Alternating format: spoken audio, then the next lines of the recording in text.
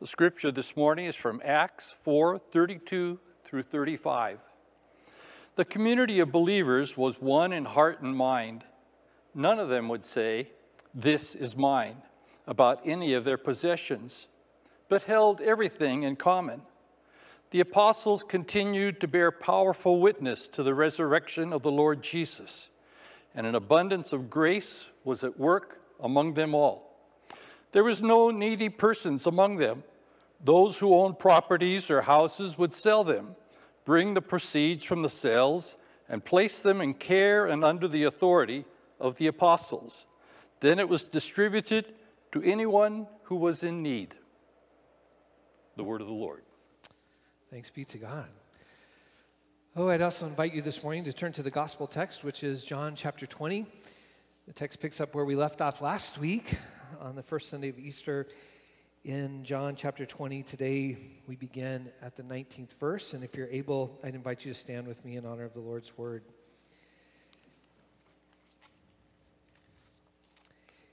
It was still the first day of the week. That evening, while the disciples were being behind closed doors because they were afraid of the Jewish authorities, Jesus came and stood among them. He said, "Peace be with you." After he said this, he showed them his hands and his side. When the disciples saw the Lord, they were filled with joy. Jesus said to them again, "Peace be with you. As the Father sent me, so I am sending you." Then he breathed on them and said, "Receive the Holy Spirit.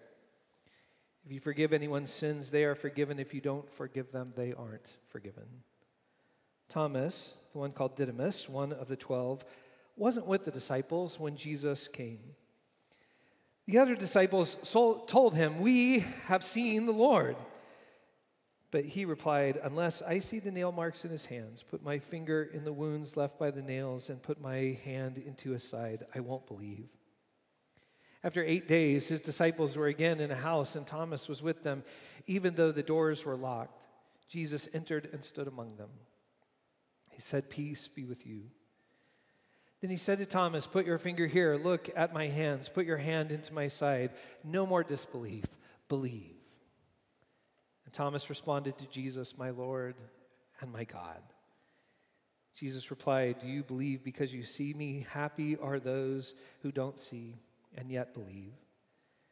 Then Jesus did many other miraculous signs in his disciples' presence, signs that aren't recorded in the scroll, but these things are written so that you will believe that Jesus is the Christ, God's Son, and that believing you will have life in his name.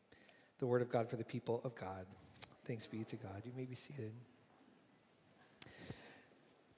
During these next 6 or 7 Sundays of this Easter season, we will be looking together at the Acts text with the gospel text.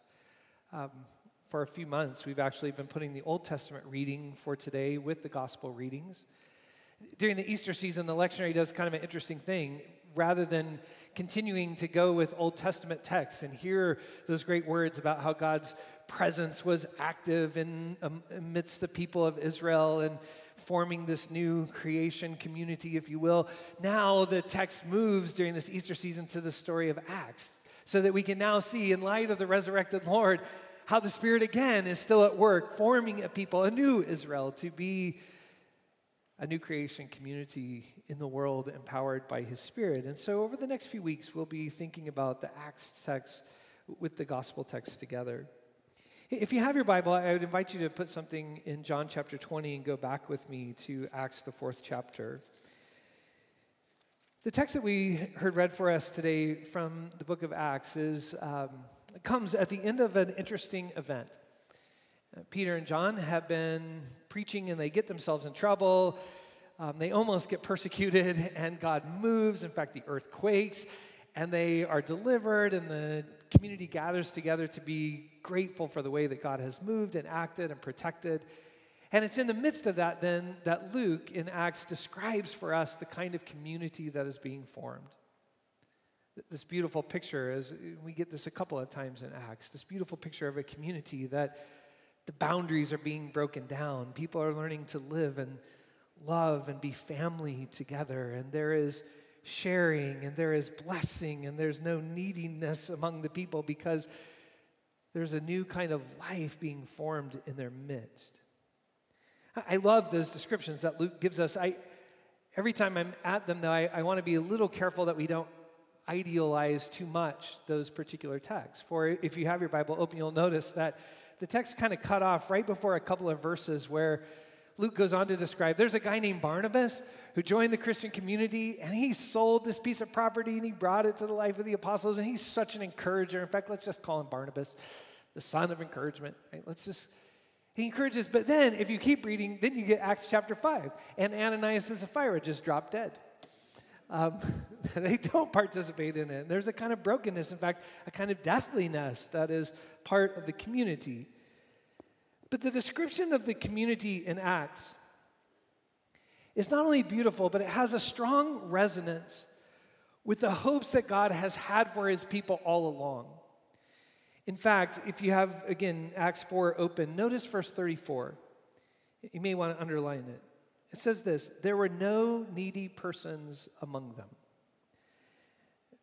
Many commentators and biblical scholars point out that it's interesting that if you go all the way back to the center of the Torah, to Deuteronomy, the 15th chapter, the 4th verse, in the midst of all of these laws, in the midst of Torah that is shaping this vision for this people that God has brought out of exile, and now they're in the wilderness being formed to be light to the nations, as God is forming those people in the midst of conversations about Sabbath keeping and the ways in which their life will be formed, here is what Deuteronomy 15 verse 4 says: of course, there won't be any needy or poor persons among you, because the Lord will bless you.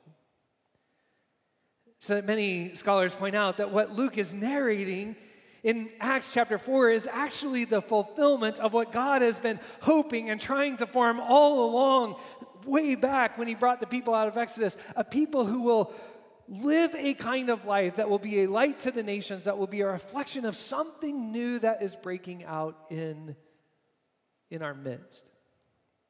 So over these next few weeks, I'm going to use a phrase, and I want to talk about it a little bit this morning because I'm going to use it quite often. The phrase is this: form of life. Form of life. That what Luke is describing in these important passages in Acts is the form of life that is beginning to be developed in the life of the early church together. Form of life is a kind of phrase that sociologists use to describe the ways in which we sort of learn to interact with each other. So, for example, this week, while I was thinking about this text, I was sitting in my office at home, and I've moved my desk now so I look out. And my home office is in the front of the house and looks out towards the street, and I had the blinds open. And I was trying to think about, how do I describe what form of life is? And while I was sitting there, it was a beautiful but windy day outside. And I saw people out, the sprinkler systems just turned on, so people out working in their yards. In our neighborhood, we were the, I think, third house on our street, and now the whole block, I think there's 1 or 2 empty lots left, but everything else has been built up. And I was thinking about how all of our houses are different, but kind of the same. Only some of them have RV garages, which I'm still trying to figure. I get it, right? Like there's a form of life here where people own big things to go out and camp in the woods, and you need a garage for that, right? And there's a kind of form of life. We all have kind of 2-3 car garages because that's the kind of form that we have begun to live into. I saw people walking their dogs. Almost everybody in my neighborhood has a dog because they are the best animals. But we've been shaped in certain kinds of ways that way. I saw people running and jogging and exercising, biking. There's people in our neighborhood with flag poles and things kind of flying out in front of their house. There's all these ways that shape a particular kind of form of life that we're familiar with. And it's shaped in all sorts of ways. It's shaped in conversations as neighbors. It's shaped in television. It's shaped in our reading. It's shaped in the media. All of these kinds of things inform a particular way that we live together as neighbors up on the ridge. What Luke is describing is a particular form of life that the early church began to live into, a unique form of life, a form of life unique to God's people. But here's the question: how did that form of life come to be? What is the source of that form of life for the early church?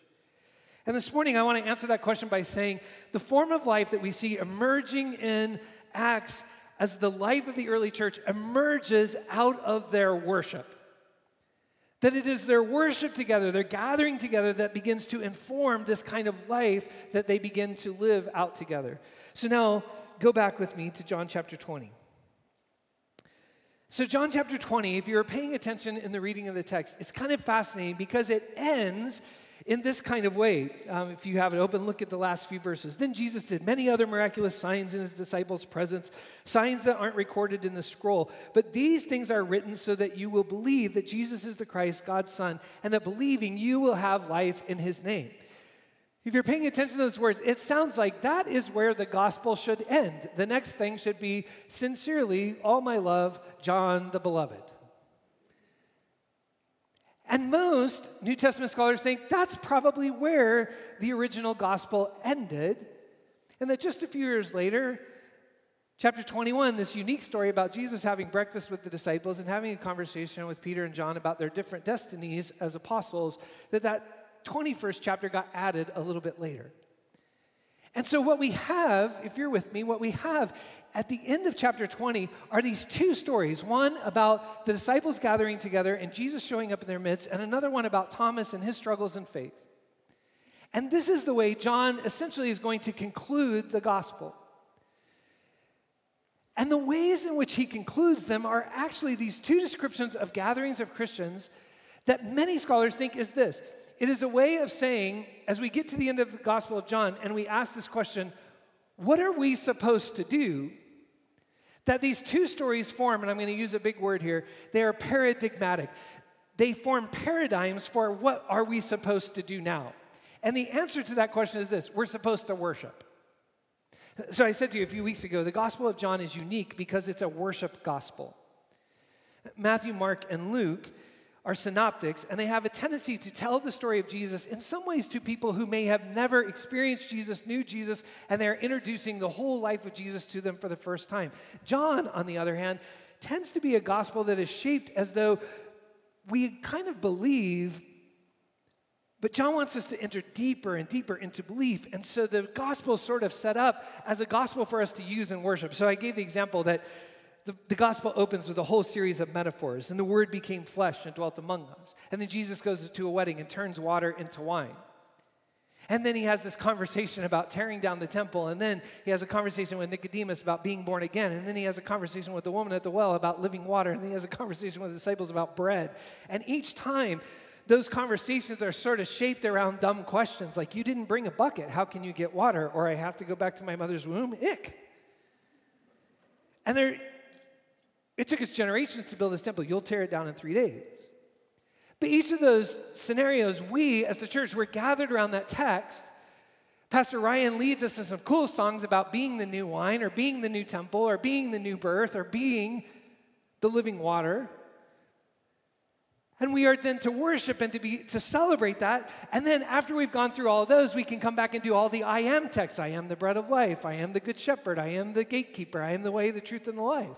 And we can have gathering after gathering, week after week, we're shaped by those I am statements. Or we can gather around all of the signs that John puts in his gospel. And so all that to say, it shouldn't surprise us that we get now to the end of the gospel and we encounter essentially two worship services. So if you have your Bible still open, look at the first one. At verse 19, the text opens with a reminder that it is still the first day of the week. The day that early on began to emerge as the time set aside for Christians to worship. As I said last week, we gather on the first day of the week because Christ rose from the dead on Sunday. That a people who have kept Sabbath as holy Saturday for so long still try to find what it means to have a Sabbath rhythm and a connectedness to God relationally, and have a kind of life that doesn't make work the end of our lives. But we, as Christians, for 2,000 years have gathered on the first day of the week because that is the day that all things have been made new and that Christ has risen from the dead. And so John says to us, hang on, the first day isn't over. The disciples gathered together on the first day of the week. And secondly, the church, or the ecclesia, these people called out, are called out and they're separated. And in this case, they're behind closed doors. They're separated in a unique place where the church is gathered together. And in the first century especially, there is a threat outside. And so this gathering makes them unique and in some ways threatened, different, resident aliens. Third, in their gathering, Christ shows up. The presence of Christ is revealed and the peace of Christ is extended. By the way, it is why, if you haven't figured it out yet, it is why each week we start our worship first with a call to worship. To say, yo, hey, ha, come on. Respond to this. Hear the voice of God calling us out to gather together. And where two or three are gathered in his midst, he shows up in the midst of us, right? Christ is present with us.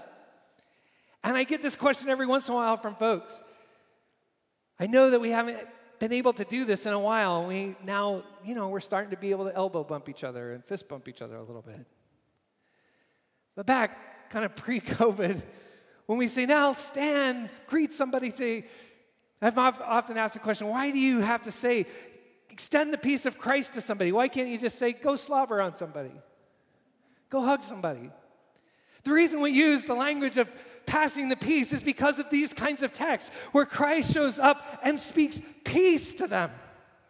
And so now we get the chance not just to hug each other or shake each other's hands or greet each other. We are enabled to be an extension of the peace of Christ to someone else and to pass that peace to each other.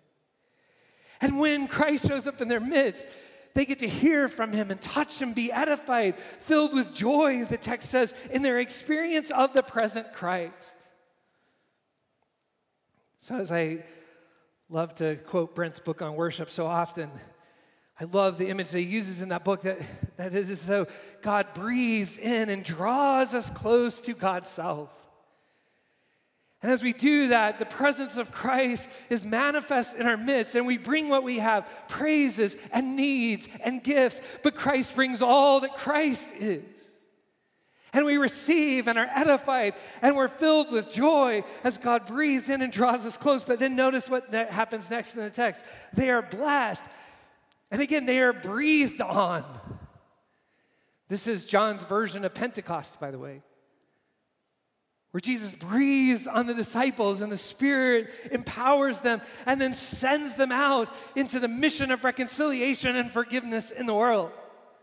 So if you're with me, that whole story is about the breathing in of God, the presence of Christ in our midst, the extension of peace, the edification, the joy, the receiving, the giving, and now the breathing out and the empowerment to go and to be the people of God in mission to the world. You with me?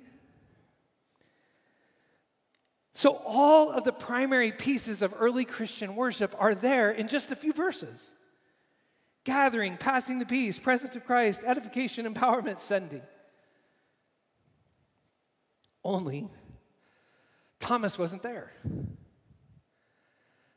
Thomas missed out on that first gathering. And so Thomas serves as a kind of foil for those of us who struggle to believe. If we had a lot of time today, we could walk through each of the different characters in John chapter 20 and the uniqueness of all of their journeys to faith.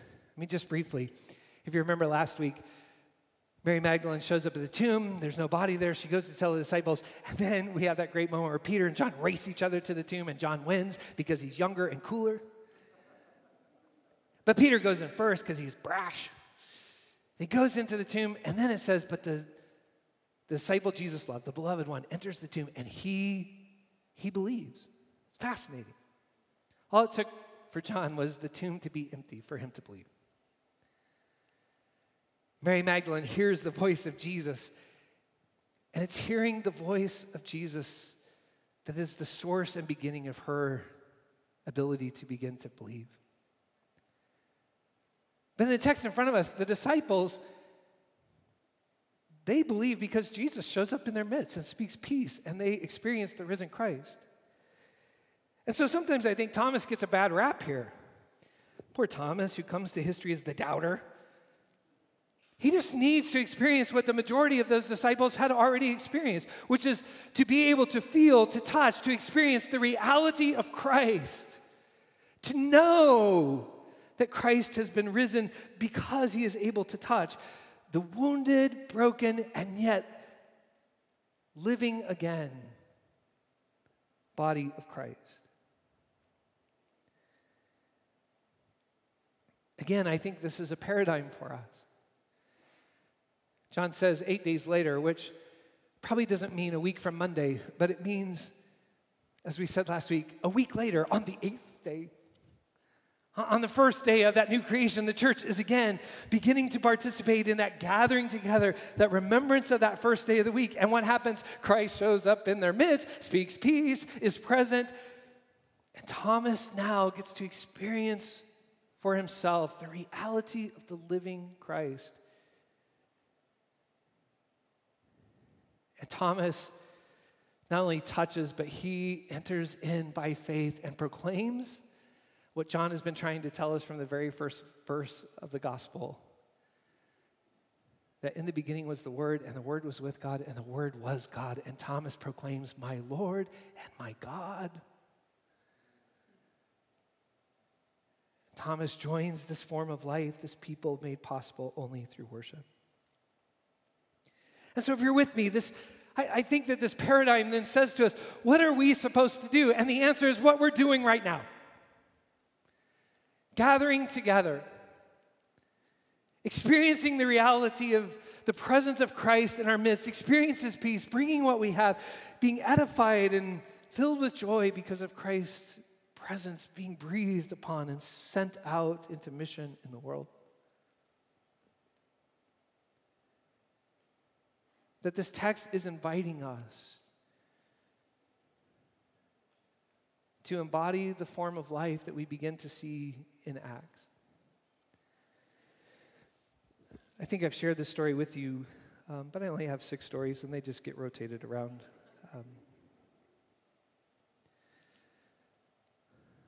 One of my favorite moments in ministry happened about 20 years ago now.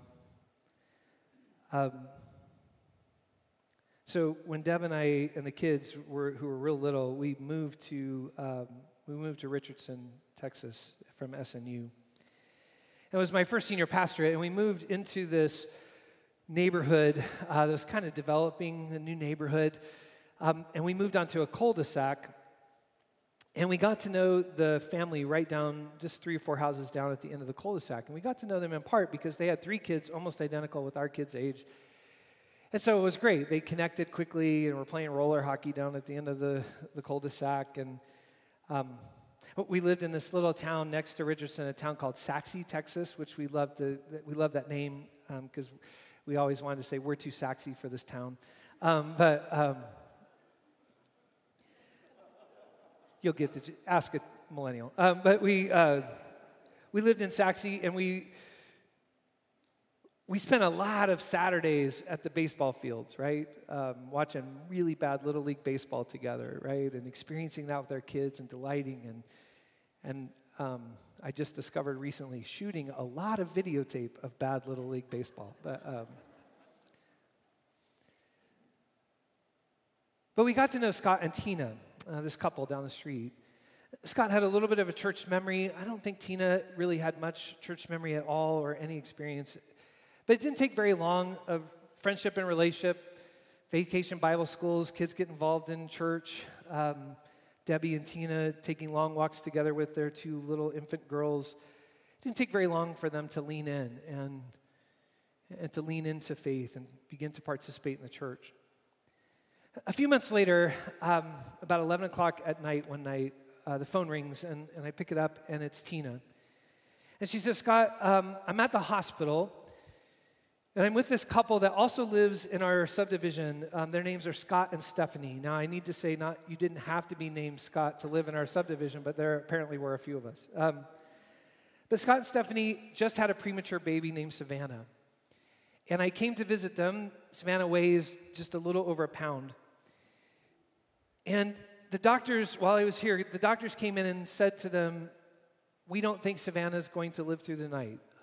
As is the case with many premature babies, She has proteins in her blood that are beginning to attach to her organs and are beginning to shut down her organs.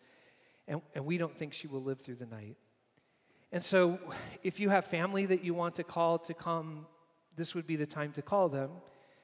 And this was Texas. And so they said, and if you have a pastor, you might want to call the pastor.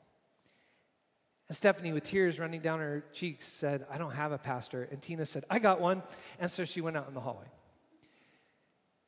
And so she said, Scott, is there any chance that you and Deb could come and pray with them? And I said, yeah, absolutely. Let us call some friends to come and, kind of sit with the kids, and we'll get dressed and we'll come to the hospital. And as I'm getting ready to hang up, Tina says, yeah, and bring that oil stuff. I said, okay, I'll grab the oil.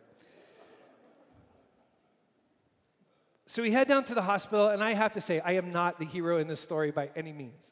I have to tell you how much fear I had. Brand new pastor, hadn't been at this very long. Recognizing my inadequacies in walking into that hospital room with very few answers for them. A sense of my own sort of lack of faith that said, I'm going to come and pray with them, and Savannah's going to die, and then we're going to walk through the grief process with this family that I don't know, right? And so all these thoughts are kind of swirling through my head when I walk into that hospital room. But one of my most vivid pastoral memories is holding Savannah and praying for her. Here's this little one who weighed a pound and is fitting in the palm of my hand. And I remember praying, oh God, you know Scott and Stephanie, and you know Savannah, and you love them. And God, we believe that you're present, and we entrust this little one in the same way that I am holding her in my hand. We offer her to your hands. And we're not telling you what to do, God, but we're asking that you would move in ways that we can see. And we entrust her to you, and we entrust Scott and Stephanie to you, and we just ask that you would move, right? We'd ask, and I anoint this little one in the name of the Father, Son, and Holy Spirit. And we prayed and cried with them a little bit, and we went home. 8 o'clock in the morning, phone rings. Scott, this is Stephanie. Savannah made it through the night. Any chance you could come by the hospital today? I said, sure, we'd love to. Bring the oil stuff. Okay. Showed up in the hospital, did the same routine, prayed for her. Next day, 8 o'clock in the morning, phone rings. Scott, Stephanie, Savannah made it through the night. Any chance you could come by? Bring that oil stuff with you. That routine went on for a few days as Savannah just kind of kept making it through the night. And finally I said, I'm not the only person who knows how to pray in our community. There's some other folks. Would it be okay with you if we got some great prayers, and that church has some great prayers? We've got some great prayers who would love to come and pray with you. And man, they came and prayed. Prayed with them, loved them. There were weeks and months in the NICU for Savannah ahead. The crazy God, he started to move in ways that they could see, especially in the life of Savannah, and she kept getting better. And it didn't take very long for us to realize, they have another daughter who now needs rides to school. So some folks from the church became the sort of morning crew to take their daughter to school. We called the casserole patrol. They got on the deal, right? Tater tot casseroles from every corner of the Dallas Metroplex started showing up to Saxe. Freezers full of bad food.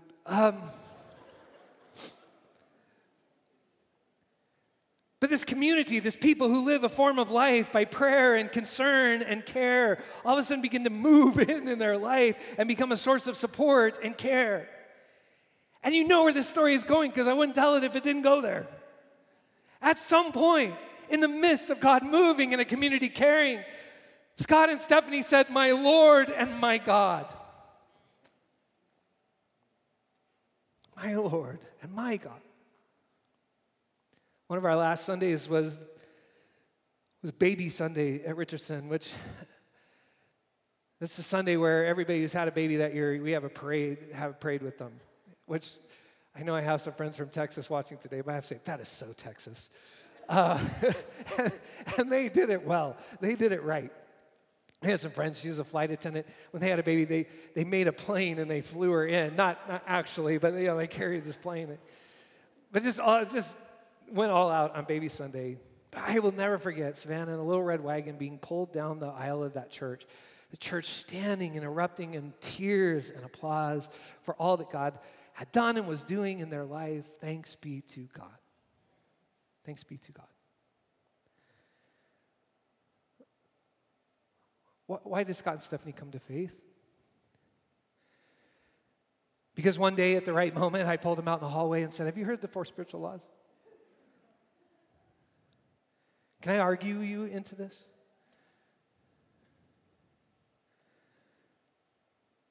They came to trust and faith because they experienced a people living a form of life shaped out of their worship of the one true Lord of all creation. And like Thomas, they were able to touch that, see that, experience that, know that, be filled with joy because of that, and pronounce my Lord and my God because they had experienced that.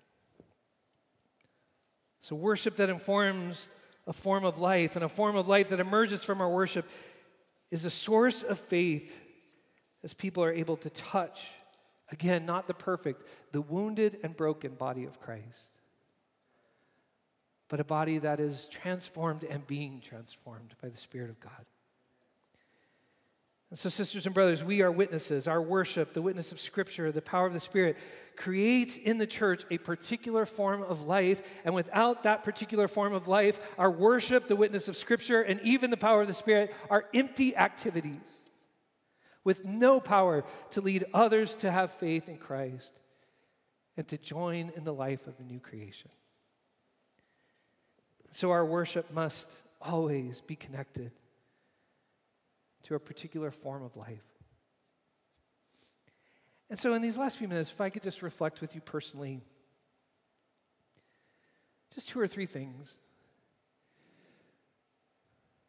We would love in this season, and as we look at these Acts and gospel texts together, we're calling this We Are Witnesses.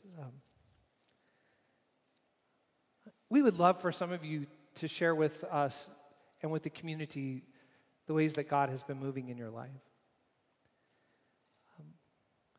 We need the testimony and story of each other, the witness of each other, to continue to grow in faith.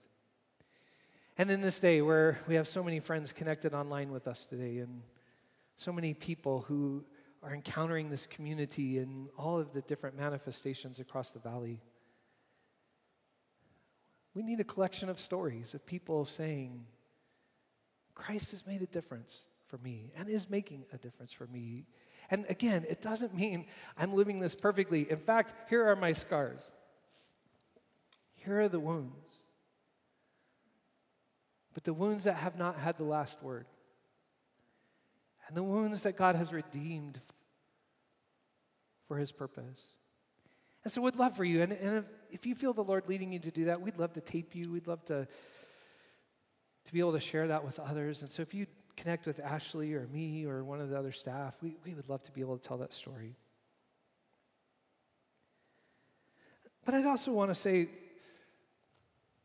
we need to think seriously about what is the form of life that is emerging out of our worship.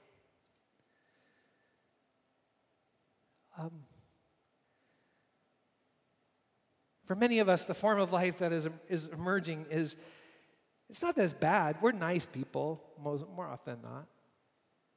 We're nice, we're good citizens.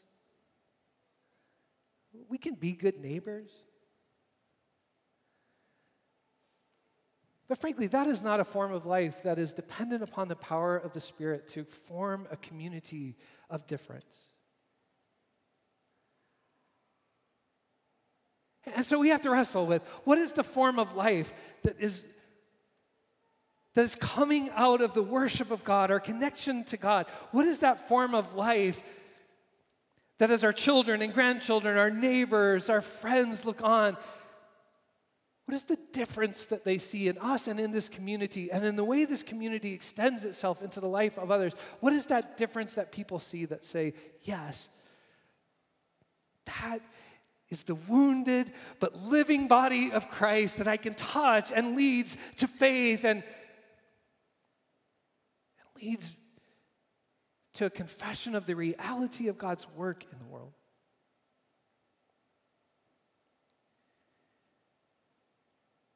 And I want to say Finally, to a few Thomases who may be here or watching online, or some Thomases who may encounter this in podcast form, I don't know, 5 years from now.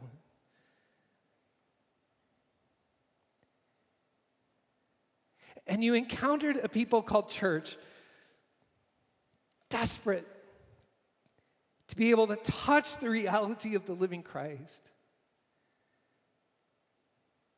And you encountered not Barnabas, but Ananias and Sapphira.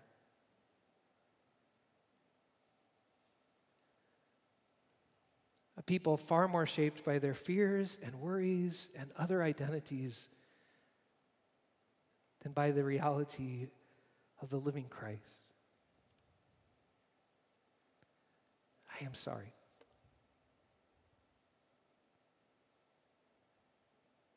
I am sorry for the ways that I have been Ananias and Sapphira. And that too often I have led a people who look far more like Ananias and Sapphira than Barnabas. The fault is not in the one we worship. The fault is in our unwillingness to allow the breath of God to breathe a new form of life. I even want to say to some of you university students who are here, I pray this as I walk across campus. There are a whole lot of Thomases at the university who had no idea what they were getting themselves into.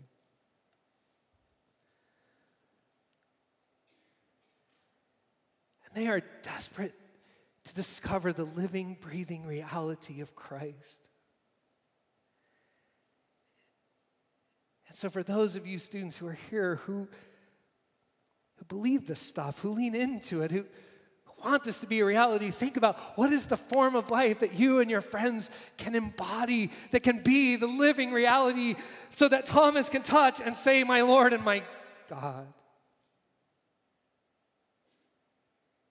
Again, it's not in our perfection. We are wounded.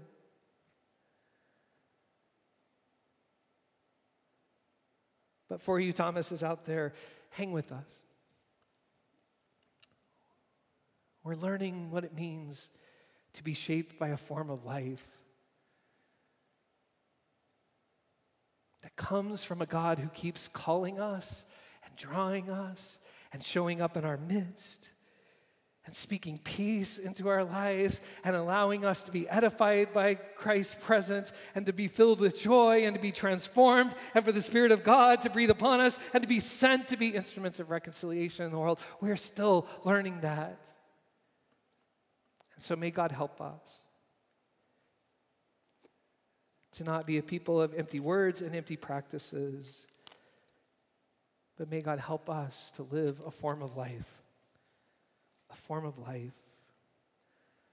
that is a witness to the reality of Christ in our midst.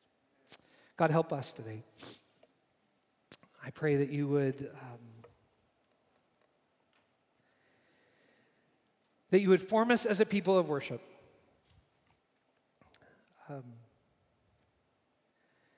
We keep gathering on this first day, this 8th day, this new day, because you keep calling us and you keep inviting us to be transformed and you keep showing up in our midst and you keep extending peace and you keep breathing your breath upon us and sending us into your world. We have much to learn and much to be shaped by. And so we'll be back next week because you call us and you draw us and you breathe upon us and you send us.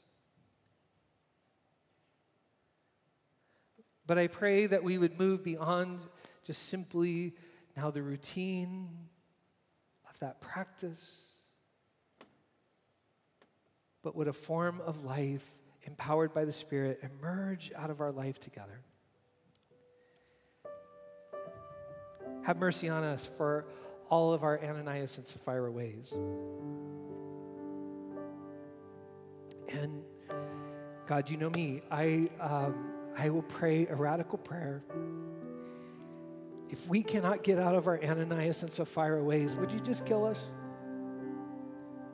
Maybe not physically, but would you tear down the walls of false communities so that the Thomases who need a living reality